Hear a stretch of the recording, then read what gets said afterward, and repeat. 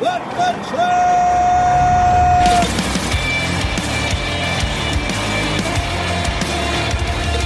You are listening to What the Truck. Are you ready to truck it? It's time for your Nooner with Dooner. Welcome to Wednesday, people. Before we even get into things, I gotta give out some thank yous here. First of all, Brent Hutto, he was on I think last week, right, at our Small Fleet Summit, and he had this hat on, and I was like, hey, man, that hat's really cool. It says, Truckers Run the Nation. That's the organization that this is from, and it says their mission is, when we see truckers, we see the backbone of our great nation. We know that without the trucking industry, business would not exist. Check them out at truckersrunthenation.com. Pretty cool hat. Also got to say thank you to Bill Hell. Bill Hell sent me this Fetch Goat shirt right here. Beautiful little Fetch Goat shirt. But that's not the fun part. Like, this is cool and all. This will be nice, but here's the good part. He sent me a screaming goat. Check that out. Fetch Goat. Now I can use this whenever guests bore me or annoy me on here instead of just cowbelling them. I got a goat to add to the repertoire. Speaking of people annoying me, how about DAT? DAT got on the nerves of our CEO and founder, and he decided he needed to clap back. His own hands here. He said that executive told a group of shippers that they foresaw the freight recession starting 18 months ago, except they didn't. Last April, they called our freight recession articles inflammatory and compared us to a dim-witted chicken little character. He says they should stick to load boarding. Yeah, the sky is falling and we're the one dropping on your head, DAT. Stop misadvising the people out here, something to go buy equipment just because you want them on your load board, right? Think about the people. That's what we're doing. That's what we're doing all show. Actually, as a matter of fact, explain to brokers how these trucking rates are going goes a little something like this. Hey, man, big dog, I need you, big dog. Boy, look here. Boy, I need you bad, man. I need about 50, man.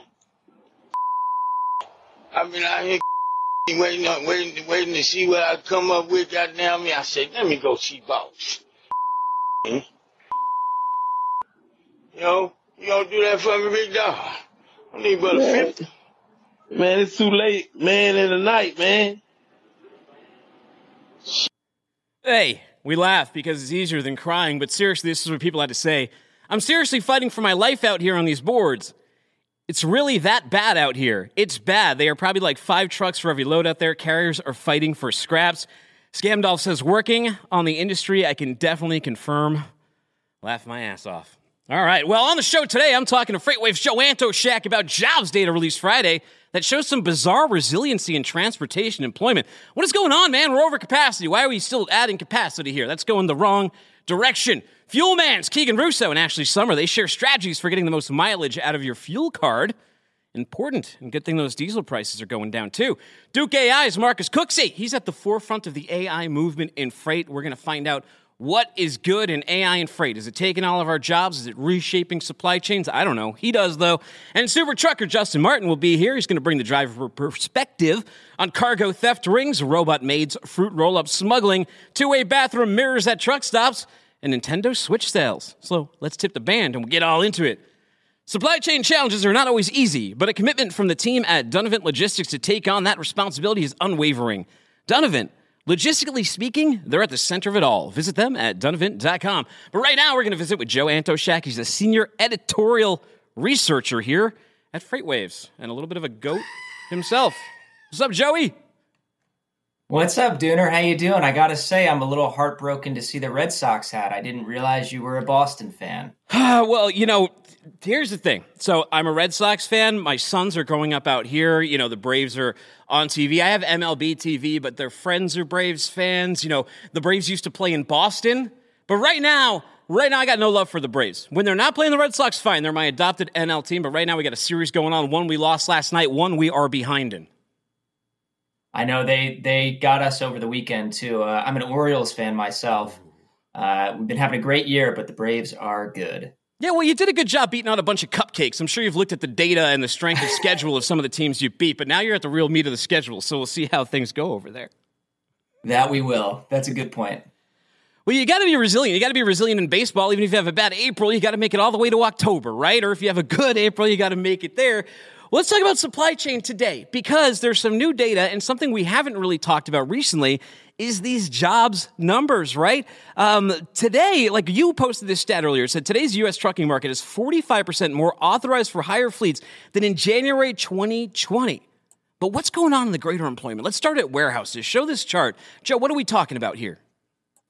Yeah, so this is kind of the high-level transportation and warehousing jobs data. It was released last week for April, and this sort of gives an idea of, total jobs in transportation right now. And you can see, post-COVID brief recession, we added jobs very, very quickly.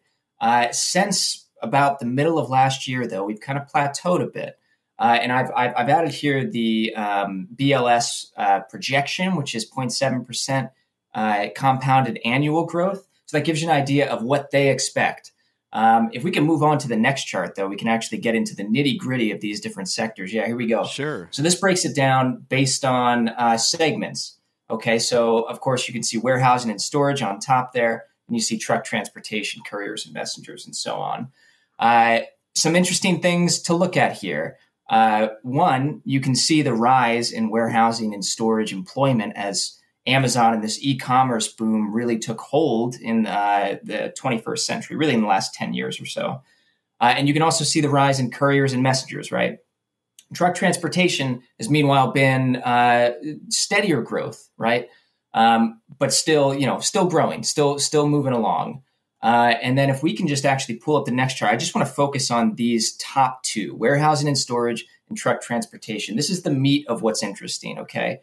Truck transportation, not a whole lot going on there. It's sort of leveling out, okay? And the reason why that's not super surprising, why you're not seeing a giant drop-off, is probably in large part because of owner-operators who have hung on for a long time, and now they're going back to become company drivers, right? But what is interesting is that in this last jobs report, the warehousing and storage jobs data actually improved from the prior month, and this is the first time since I think it was June 2022 that we saw that growth, and that's somewhat unusual, right? Because consumption is not really so much improved. The consumer is kind of in a worse place now than they have been in a long time. So I'm not exactly sure what to make of that. Optimistically, maybe it's the bottom of the e-commerce floor, and we'll just kind of hang around there, Do you see in these two lines here, the important ones, do you see any mass attrition coming? Because we hear so often, like you just look in the employment, and I understand this is warehouses, but like if you're on LinkedIn, you're hearing about a lot of office workers losing their jobs. And again, it's anecdotal, it's people you're seeing in your own timeline, but it seems like a lot of people are losing jobs. And in trucking, all I hear from drivers is that, there's five trucks for every load out there, and they have no pricing power whatsoever. Yeah, so I have been thinking about this a lot, and it's actually something, on the research team, obviously, we're sort of digesting all this data all the time. We're talking to people, pricing analysts, VPs at companies, stuff like this. And one of the things that has been really interesting to hear from multiple people is that, right, everyone is wondering, why is the jobs data still so strong? It's like we're hearing, in freight about layoffs seemingly all the time. It's maybe not quite as bad as some downturns have been in the past, but the expectation would be that the jobs data would start to bear this out.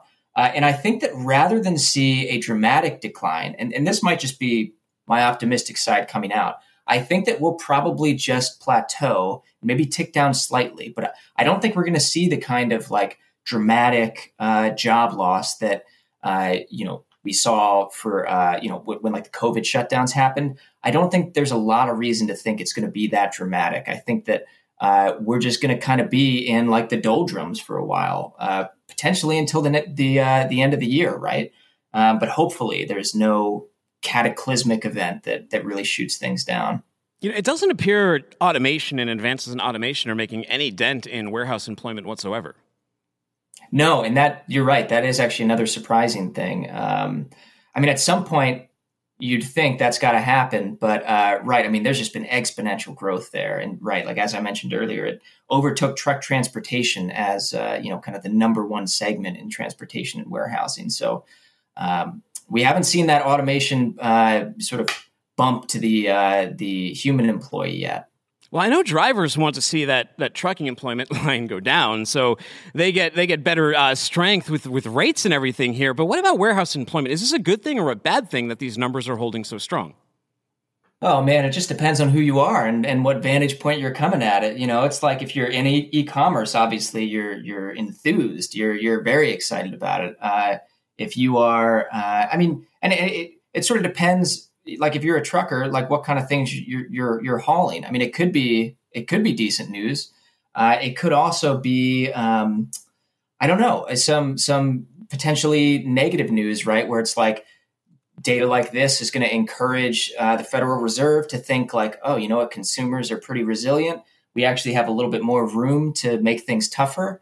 And that obviously would not be good for, truckload carriers, or really anyone in the freight transportation market. So what does this mean for the overall sentiment? Let's take a look at your next chart here. Break this one down for me. Yeah. Okay. So about 2 weeks ago, we published our Q2 freight sentiment indexes, and I'm not going to spend too long talking about how it works, but basically we survey these different segments, shippers, brokers, and carriers, kind of separately. And we ask them the same series of questions having to do with like company profitability and workforce and business investment, that kind of stuff. So for the first time, and these are young indexes, right? This is just the third quarter that we've been calculating them. Carriers dipped into the negative. That's not a surprise to anyone who is kind of in the industry.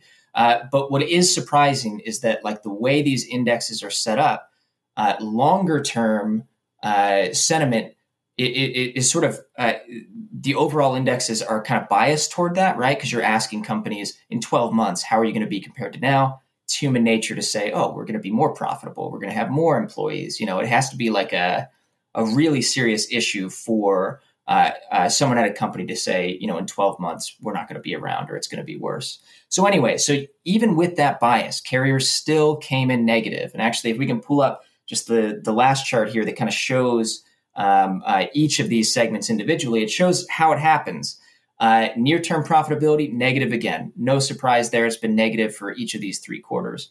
But one thing to talk about when we're talking about capacity, potentially capacity leaving the market, is that this near-term workforce number dipped into the negative, which essentially means carriers think they're going to end the quarter with fewer people on the payroll than they started it. So for any truckers out there who are, sort of hoping for any news that, an indication of capacity leaving the market, this is that. And we'll have to see how it plays out as the quarter progresses. But it is a good indication for the idea of like capacity kind of right sizing with demand. So for those of us with short attention spans, what's the TL the TLDL, the too long didn't listen? What's a 60-second takeaway we should take from this? Yeah, well, so I think that carriers. I mean, I know it's it's sort of hollow words, but like hang on there because we are sort of at the bottom now. At least this is my opinion. We're at the bottom now. Things can't deteriorate much further. So if you are sort of prudent about your business practices, you're keeping expenses in control, and you're sort of scrapping out a living. Things will improve by the end of the year. You just got to hold on. All right, Joe, it's time to send you to the wheel of stupid questions. Go wide on the wheel, people. We got to see the wheel spinning. Can't have a 2-box here. There we go. Let's get it spinning. I know. Show the wheel some respect, guys in the back. All right. Oh, mystery question. Good. I'm going to tie it into today. You've been arrested for smuggling 500 pounds of this snack into a foreign country. What snack is it? Oh boy. Wow. What a great question. I think it's gotta be just unsalted cashews. Man, I've been so about them recently. I've been going nuts on them. Yeah. Wow. All right. And a nice pun to put it there too. Well, hey, Joe, thank you very much. Go check out Joe Antoshak and all his research breakdowns as he looks on the nerdy side of this freight market. I appreciate it today. Yeah. Thanks, Dooner. Take care. Have a good one. All right. Meanwhile, what's going on here?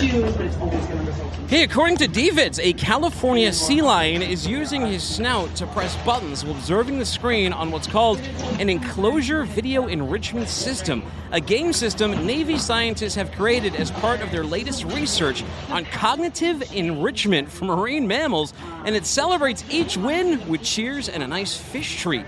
Under the U.S. Marine Mammal Program, scientists at the Naval Information Warfare Center for the Pacific care for more than 120 sea lions and dolphins. Enrichment activities such as ocean open swims, playtime with toys, and now video games remain central to that program. He's doing a good job at Pong, too. I don't know. Can you play Street Fighter 2, Sea Lion? Who you using? I'll kick your ass out there. Drop a quarter. All right, let's talk to Marcus Cooksey. He's sitting there. He looks beautiful right in my green room. He's CEO over at Duke AI. What's up, man? How you doing? I like the jacket. Man, that seal right there playing that video game. Someone needs to be a question about the user interface with that. That mean they assume had fingers and thumbs, right? They need a whole radically new joystick for him in order for it to be. Yeah, I'm impressed. They're very good for the seal to be able to maneuver around that. But they need Nintendo. Like Nintendo, they always come up with like some weird controller and some contraption that blows your mind. They need them on the seal. You're right. He just has. It's so indignant. He has to just attach his nose to everything. It's not even made for a seal. No, it's not. But oh well. Marcus, how's everything treating you? Where are you coming in from? And just real brief, what's Duke for those who may not have caught you on here before? Oh man, we're here in Dallas. The whole team is here in Dallas, and Duke is basically automated document processing system for a variety of applications. One of them, which we launched with, which was our accounting software, but now we've gone further into payments. So we're using AI to process payments for back office, for carriers, for factors, brokers, and shippers, and we've been integrated in a lot of TMSs, and we'll talk a little bit later about some of the companies we're integrating with, for example, OTR. And a few other factoring companies and brokers we've integrated with to make payments easy with AI. What are you whiteboarding on that board over there, Goodwill Hunting? Oh man, let me erase that. That is some of our intellectual property. I don't need to hear. I need to turn the screen down. No, just kidding. Yeah, it's kind of architectural diagram I'm sharing with my team. Someone from my team. Well, what are you talking to your team about? What's good in AI, especially since like all this talk about AI has gotten so mainstream with like ChatGPT, but what's good on the freight side? You've been working on this for a while. Yeah, I mean, on the freight side, people still talking about self-driving cars, right? I always tell people, we can probably reduce insurance premiums for carriers and loss of life on roads, and people saying how we can do that. That's possible through, not self-driving cars, but when we talk about advanced driver assist, right?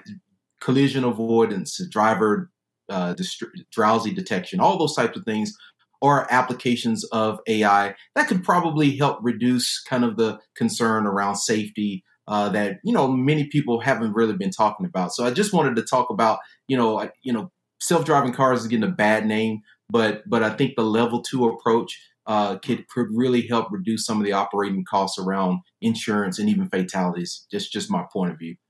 Interesting. How about on the less tech AI side, like the less vehicle side, but maybe the side we don't think about as much is like the office side, the office worker side? Yeah, absolutely. And you're right, because it is the part that's ignored. Most people don't realize that there's probably about $6 billion in waste annually in the back office side. And what does that mean? We learned with talking with our customers that a human touches the accounts payable every time. So that's invoicing, then auditing that invoice to determine whether or not that invoice has any errors in it, and then entering that information in the accounts payable system, and then updating the status, right? Some of the larger shipper platforms may have some of that tech in there, but it's more of a workflow.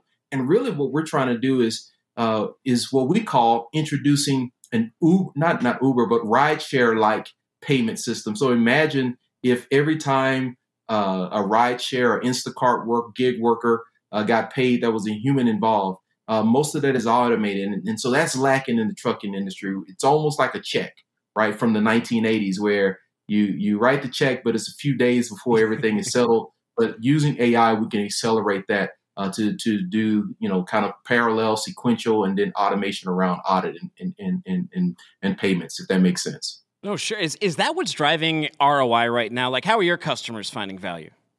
Yeah. So one of our customers, right, there was a process that took about 10 minutes. And they were like, that's all it takes. And they thought that was great. But I had to break it down. I was like, wow, do you know that if it takes 10 minutes to process one of these documents into your TMS for, carrier loads and payments, I was like, that's a lot of money when you can actually do it in 5 seconds. And it was like 5 seconds. So we showed them a demo. We showed the demo of a document being processed. It took 5 seconds. And I was like, now imagine you remove this job function from one of your employees and you can move them onto the sales side. So we were instantly able to win those customers. And so we're growing with the integration of building loads and payments, right? Reducing now the time and costs. And so they're loving that.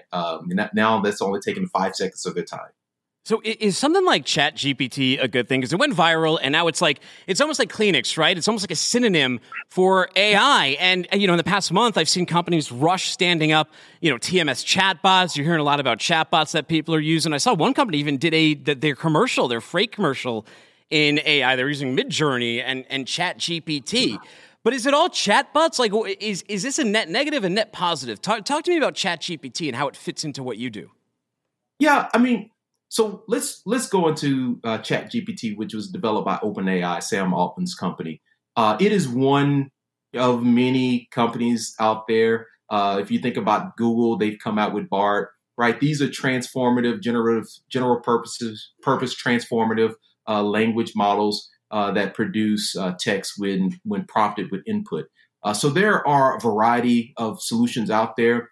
And really, when you think about it, these are more what I would call end applications. I think it's kind of experimental at Duke, right? We've been able to reduce kind of our content writing costs because I've been using, I'm exposing one of my secrets. And in fact, I just did this with an email campaign. I actually had ChatGPT to write a blog for me, did some simple edits, and I was able to produce that within probably 10 minutes. That used to be a time for me to interview with my writer. She would capture all the information and then take maybe 5 hours to produce the content.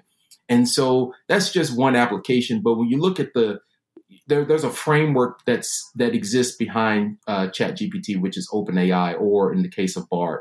And so really what's happening now is companies are building in applications, for example, doing molecular structure combinations to be able to determine what type of molecule structures can destroy cancer cells, right? You need AI because humans cannot process that amount of data as well as do all the kind of humans have a bias, so to speak. And so now if you have a robot or AI that can now remove some of those biases, it can learn through, its own development. So in trucking, let's apply it now to trucking. What you can see now is ChatGPT or OpenAI is being the foundational, or even Duke. Duke is actually similar to ChatGPT, but it's all around freight documents where you can build applications around it. Wow. So how do you see it reshaping the industry, especially like within the next 5 years? Is it going to have a drastic impact on employment, both positive or negative? That's what we started the show talking about. Yeah, it will. There's just too much manual, right? We think about visibility, we think about capacity, and really it hurts the bottom line of the shipper, the brokers, and especially the carriers. The carriers are actually they actually receive I guess you would say the short end of the stick of all of the, fractional costs that come into that, and that's charged back to the carrier. But imagine a world where we could reduce a lot of that back office, right? And then that actually helps now speed up the payment and cash flow, but also reduce kind of the operation costs. You think about a factoring company, they charge a carrier 3%, and it's valid that they charge 3% because they have to do all the work to process it. And then you look at now the cost of capital is more with interest rates going up. But imagine if we could reduce that workflow and make that automated, then the factoring companies, the shippers, the brokers can actually reduce their costs or reduce the charge to the carriers while also maintaining the profitability. And it's a win-win for everyone. What do we have to look out for? What kind of dangers, what kind of pratfalls are there? I mean, everyone's mind immediately jumps to Skynet, but what should we be concerned about here? to me, and we've talked about this on previous shows, and I'm seeing the workforce not adapting to AI. And what's happening is that anytime there's a new technology, there's always displacement. You think about the horse and carriage being displaced by the automobile and retraining the American workforce to work in factories. We have to put an emphasis on retraining, upskilling our workforce for every job that we're replacing through AI. We at Duke still are taking, for example, military vets, stay-at-home moms, reskilling them to be data scientists. Why is that? Because you'll still need individuals to train the models, to be able to do kind of what we call reinforced learning. And I think we're still behind, and I think that's what's causing some of the fear around AI, because everyone is like, my job is in jeopardy. We have to embrace the AI. We have to embrace it, but we also need to upskill the American workforce accordingly. Wow. Well, Marcus, I already spun the wheel of stupid questions, so let me throw it at you. You've been arrested for smuggling 500 pounds of this snack into a foreign country. What snack is it? Man, it's them damn hot fries. Oh, like the handicap ones? Oh yeah. And that's lethal to your stomach, I heard, but I can't get away from it. Especially on a long flight. You want to eat those before you land and go through customs, just not in the air. Yeah, for sure. You're a big guy, Marcus. Hey, thank you so much for coming on today. People who want to find out more about Duke AI, where do they go? Oh, go to our website, duke.ai. Go to our YouTube channel. We have so many demos out there. We love people to play around. So go to our website. We have we allow you to evaluate it, download the app, right, and reach out to me on LinkedIn, Marcus Cooksey. Yeah, and I'm open and available. Thank you so much for stopping by today. Appreciate it. Take care, sir. Hey, great to be on. Take care. Have a good one. All right, everybody, send us the hard stuff. That's what Donovan Logistics says. When you run into that really challenging logistical nightmare that keeps you up at night, call the good folks over at Donovan. They make headaches disappear. Visit them at donovan.com. Elsewhere. Oh, wait. Did you just fall on the stage? I hope he's okay. The sign language interpreter doesn't seem to care. He's right back doing his job. True professional right there. Let's take one more look. Ooh. He almost took the interpreter down with him. That would have been a disaster. Anyways, let's jump over to our next guest here. It looks like it's Keegan Russo, President, North American Local Fleet at Fuelman. Hey, Keegan, how's it going? It's going great. It's great to jump on here with you. I love the Red Sox hat. Oh, are you? Wait, did you go to Boston College? Was I looking at your profile right? Yes, I did. I actually went to law school at Boston College. I grew up in New England, on the coast of Maine, and lifelong Red Sox fan. So I'm loving the hat. Well, we had a tough game out here in Atlanta, but there's still more in the series, and we had a nice long run of wins before then. So I think we're doing well. For those who have not met you before, introduce yourself and what goes down at Fuelman. Sure. Yeah. So I've been with Fuelman and FleetCor for about 3.5 years. I lead our local fleet division. FleetCor is probably the largest B2B fintech player that most people have never heard of. So we're a global operator with pretty significant operations in North America, Europe, and South America. In North America, we're generally focused on two core types of business, AP and vendor payments business, and a vehicle and mobility solutions. And Fleet Cards is kind of the original business that FleetCor grew out of. And that's the business that I've been lucky enough to lead the last couple of years. But, Keegan, fuel is under attack. All sorts of regulations going against diesel trucks, all sorts of emission standards. How do you guys stay relevant in a future without traditional fuels? Yeah, it's a really good question. I think in the next 20 years, we've kind of looked at it. We're really going through more of a long transition of XEV and internal combustion fleets. And, I think it's an opportunity to be more, right? Because a lot of what value we provide for customers is managing the complexity costs of of managing a fleet, right? And a lot of times with our customers on the local fleet side, we're not doing as much of the over the road trucking as my peers over on the trucking side and with Comdata. We're doing a lot of local fleets where it's a high complexity job to operate them, but it's usually not the core job of the business and the company that's operating the fleet, right? So, and as much as we're able to ensure that it still feels like they're managing one fleet organization with two very different asset types, there's a huge opportunity for us to transition. What sets you apart from other fuel card providers? Yeah, I think that the advantage that we have right now is in large part with our limited proprietary fuel networks. So on the local side, we run the Fuelman network. It's a little over 60,000 fuel set about 8,000, a little bit more different merchants that we have proprietary agreements with. And it's the beauty of a kind of limited discount network where we have 45,000 SMB customers. They in most cases can only really fuel at those sites that are in the acceptance network.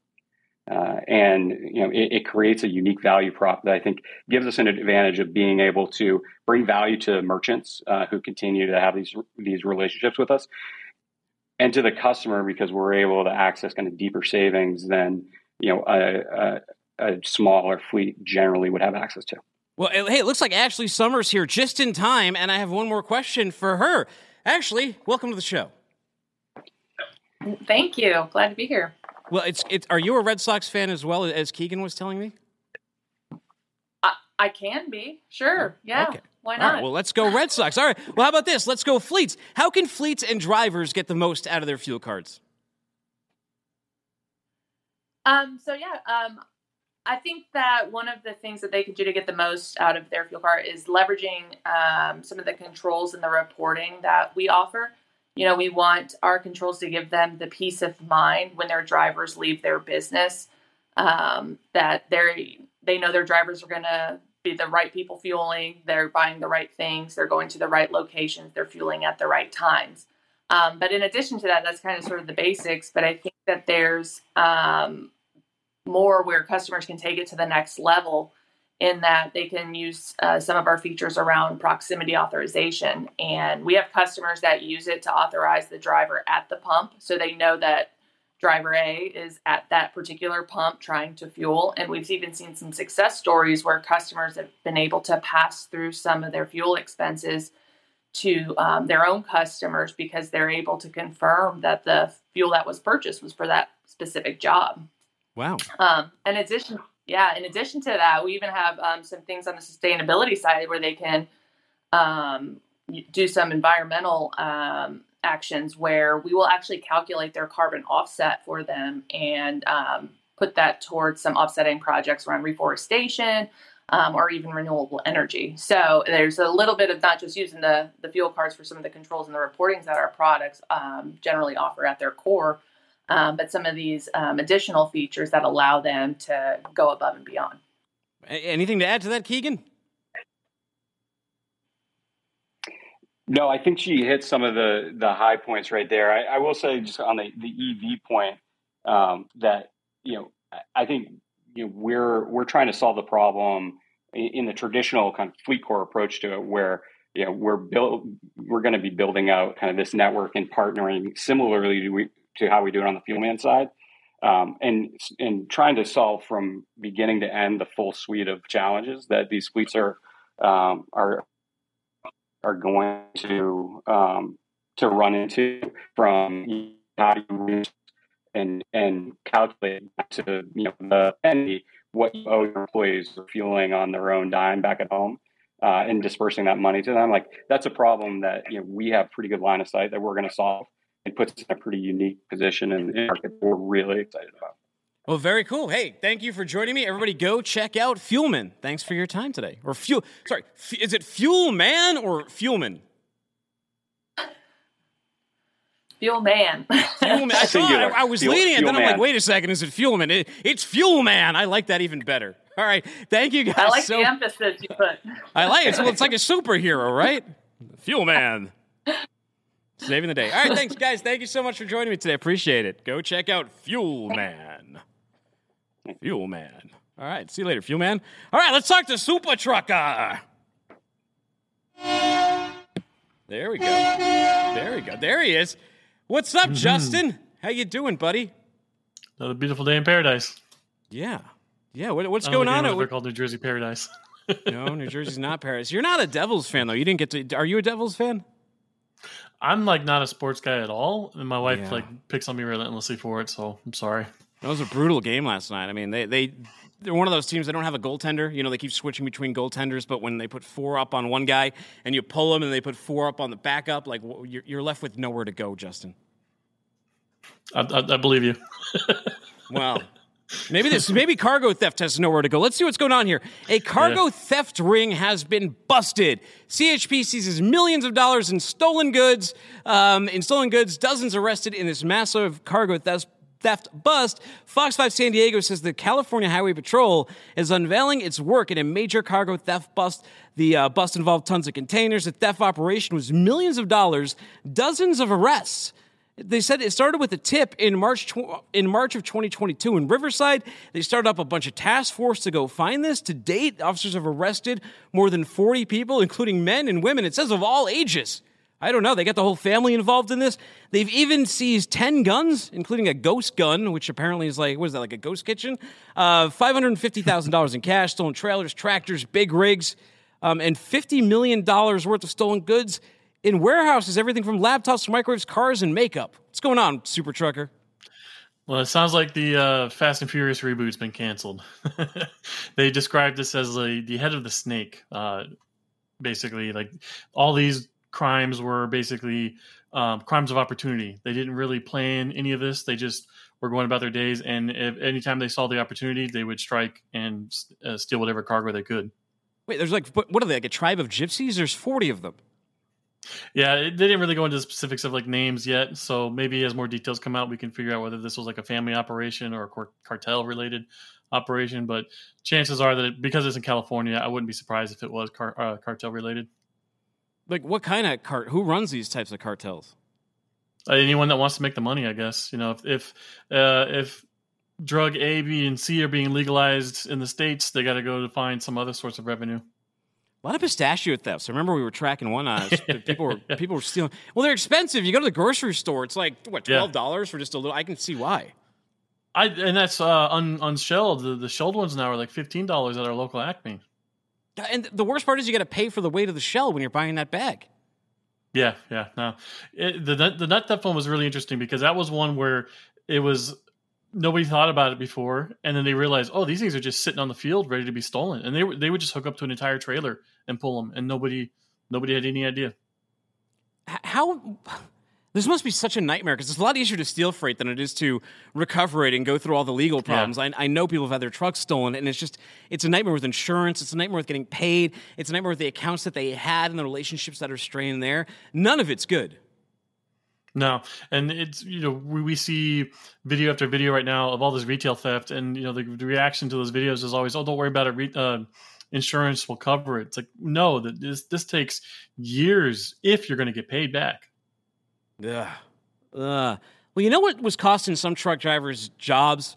Their opinion on getting vaccinated. If you remember, it was a big storyline in 2020, especially going into 2021. There were a lot of drivers who did not want to get vaccinated to go cross-border, especially Canadian truckers. You might remember in January and February of, what was that last year, the Freedom Convoy, or was that 21? Yeah. No, that was 22, wasn't it? Yeah. That was December 21 into January 2022. You know, and now it's like almost a year and a half later. And at that time, one of the reasons the Freedom Convoy got so much backing it did outside from just drivers was I think a lot of regular people who went and actually got vaccinated and got their 2-vax were sick of the talk that was happening in the beginning of 2022 that lockdowns might happen again, that your kids might not be able to school, that your job might want you to wear a mask. It was like enough of this nonsense. And I think that that's why, to some people, those truck drivers at Freedom Convoy, they became almost like cult heroes. Yeah, it became a universal struggle because everyone can realize, the difficulties involved of like the rules were changing week to week. The enforcement was lax in some areas, but really strict in others. There was no, uniformity to this whatsoever. It all depended where you were, what time of year it was, and, the luck of the draw of whatever agent you had to deal with for the day. The U.S. Department of Homeland Security, they announced beginning May 12th, DHS will no longer require non-U.S. travelers entering the U.S. via land ports of entry and ferry terminals to be fully vaccinated against COVID-19 and provide related proof of vaccination upon request. A big win for a lot of the drivers that you have been hearing. I know that the vaccine, especially a lot of our policy around COVID, has been in some ways rightfully under attack. Yeah, and just this week, the World Health Organization said the COVID global emergency is over. I think most people are just kind of over it by now. We've been very fortunate that every new strain that comes out has been weaker than the last. There was a lot of thinking in the beginning that each strain was going to be worse than the last one, but fortunately that has not been the case. And I totally understand why all this stuff is being wound down now. Oh, yeah. I mean, now the world is just a bunch of empty Purell dispensers. Anytime, like I was at AMC, and it's so annoying. Every time you stick your hand under one, you just hear that little whir of the motor, and then nothing comes out. Or even worse, and do you agree with me? This should be a federal offense. If you put regular hand sanitizer, regular hand soap inside a Purell dispenser, you should have to go to jail. That should at least be a fine. Yeah. Oh, yeah, and then you have different ones that are like a gel dispenser versus a foam dispenser, and they mix up the two all the time. Yeah. Straight to jail. Well, all told, 10 to 15% of drivers on the Canadian side were still unvaccinated. So now they're going to, if they haven't quit the business, and if they want to come back in, I don't know what these rates if they want to come back in. Yeah. But if they want to, and they didn't die of COVID, and the vaccine didn't matter, it's open again, as it should be. Yeah, more power to them. Speaking of open, how about an open view of the world? Should all truck stops have a door like this one in the restroom? So picture this to you audio listeners. You're sitting there on your throne. You're getting that relief.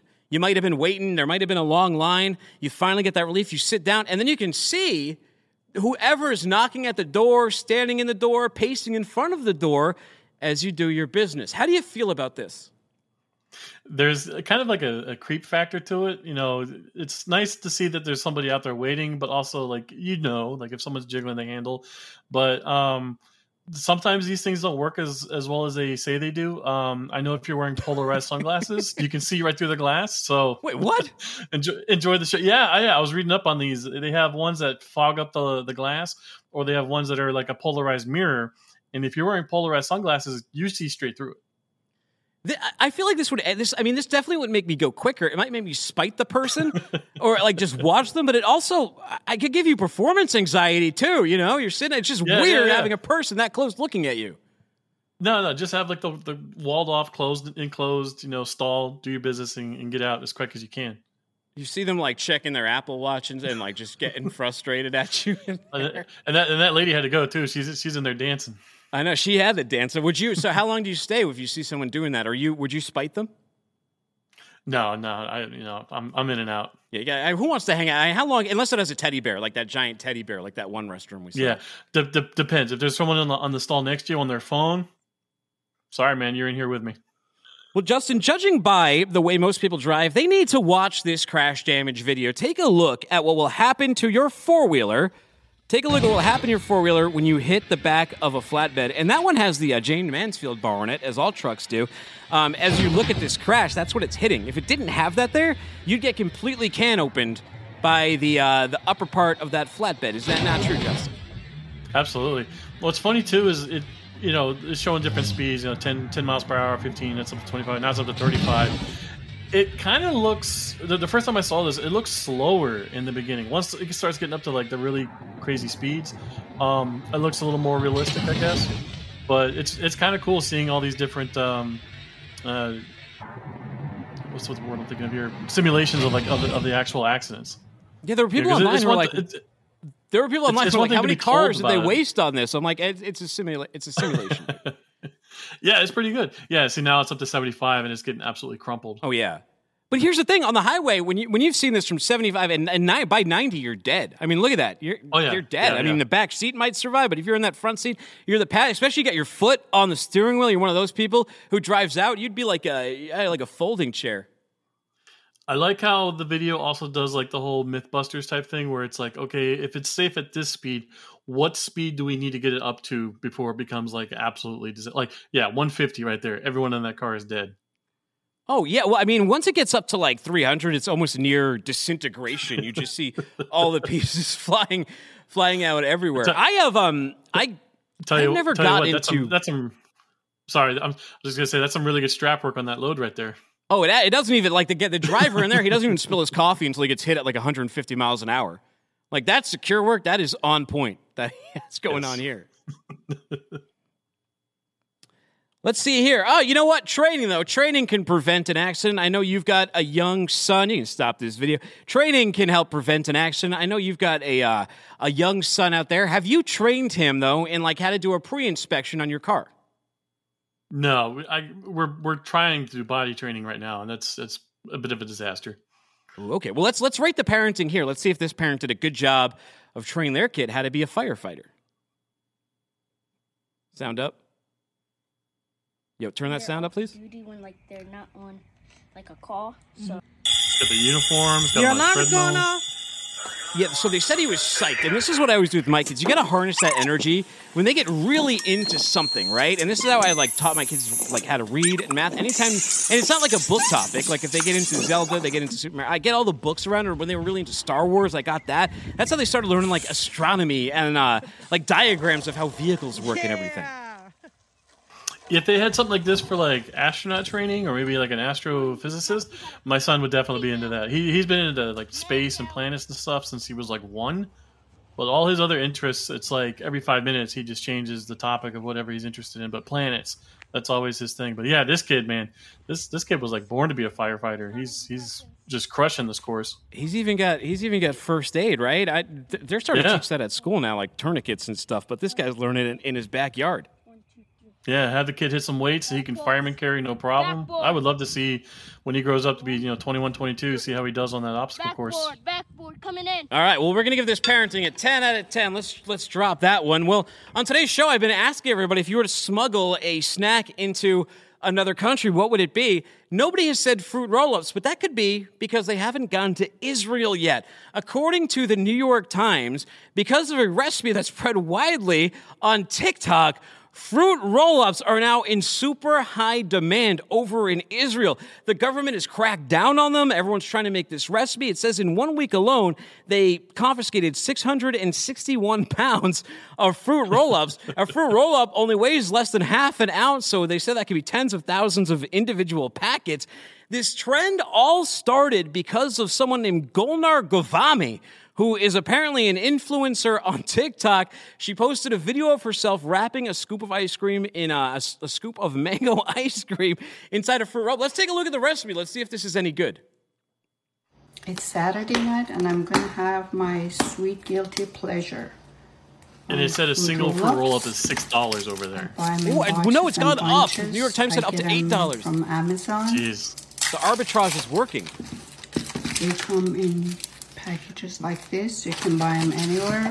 So I buy them on Amazon because you never know with these TikTok recipes because sometimes they can be absolutely insane, like the method that someone takes to cook nachos. I don't know. I've seen some especially weird nacho cookings on here. I just want to know what led her down this path. Like I enjoyed fruit roll-ups in my youth. I haven't had one in probably 30 years, but I never thought to put ice cream or I don't even think this is ice cream she's using. I think it's sherbet. Is it? I've never thought to put ice cream inside of a fruit roll-up before. I mean, Breyers isn't high quality, but maybe it makes a good wrap. Like, she's using the fruit roll-up as a wrap. here, and she's chocolate, scooping it. It's a simple recipe. She's scooping the ice cream in it, then she rolls it up, and she makes an interesting claim. She says, like, the real, like, what hits here is that it makes the fruit roll up hard, and it shatters in your mouth. It gives, like, the ice cream a crunch. Yeah, right there. She's crunching it. Ugh. Yum. Do you like a This is crunchy so ice weird. cream? I like mint The chocolate best. chip, so I guess there's a little bit of crunch there. And so Are you going to try this satisfying. recipe for science, for what the truck?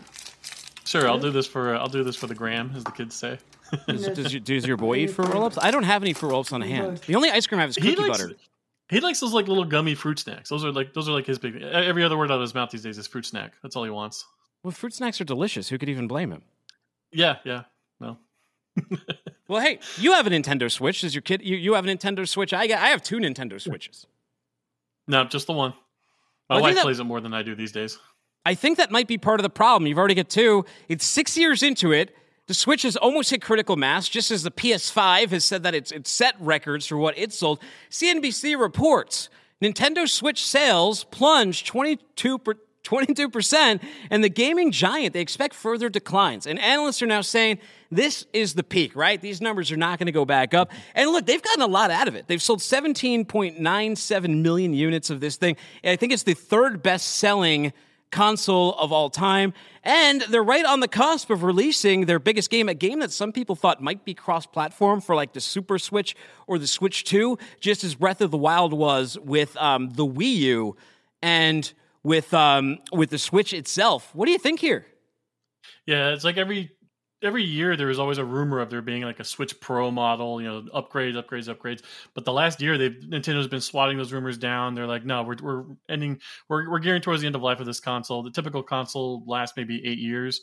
They've sold 125 million units as of December last year. That's just behind the number 1 console. 155 million PlayStation 2s have been sold since during the entire lifetime. So yeah, how many more can they sell? Are PlayStation 2s like still in action if you go to some other countries?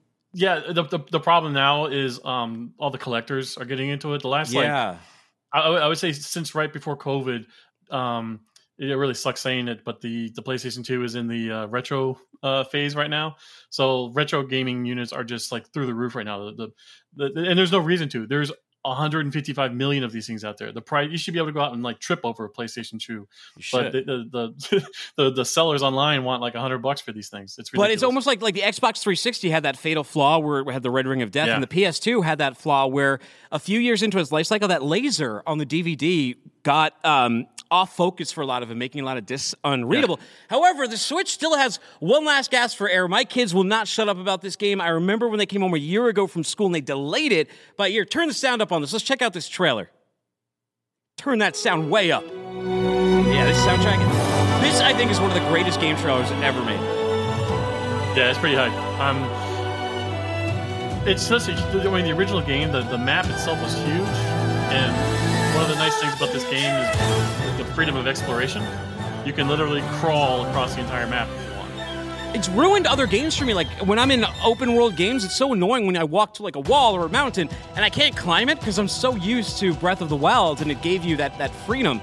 Most other games, they have like the wall will have like special indicators on it that you can jump onto, and it kind of takes you out of it.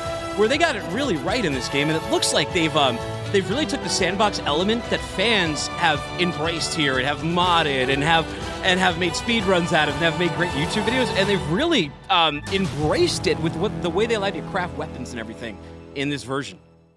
I can't wait for like 6 months from now, the YouTube videos of these kids that are going to take like the physics of that game and just break it and bend it to their wills. Because the designers will have all kinds of plans of how they want the game to be played, but once you give it out to millions of fans out there, they're going to tear your game inside out and figure out how to break it. Especially if you've seen some of the playthroughs of the demo, this game is going to welcome it. You know where it would be nice to play it, though? Maybe in the back of a giant truck like this. Let's rate the sleeper. You ever get to stay in a road castle like this, watching a little Shark Tale? I've seen plenty on the road. I've had a couple that were nice to like let me tour the inside and be nosy. But yeah, driving a Palace on wheel like this, man, I would be so nervous. I guess you get used to it like anything, but I mean, look at it. It has like a whole separate rooms. Even a rounded sink, right? Even a rounded little sink in there. It looks high end. And like a lot of them will have like an RV toilet in there, so it'll be like a shower and toilet combined unit. This thing's like it's not a full size bathroom, but it's the sink, the toilet, and the shower are all separate. It's got a nice probably not it looks like a twin. What's that, like a lovemaking mirror up there? What do you have a mirror? Yeah.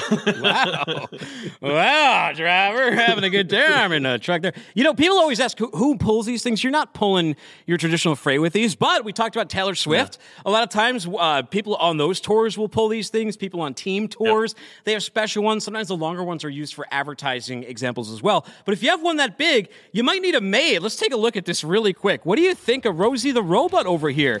This comes from a company called Prosper. One thing I noticed most immediately is, why is it plugged in?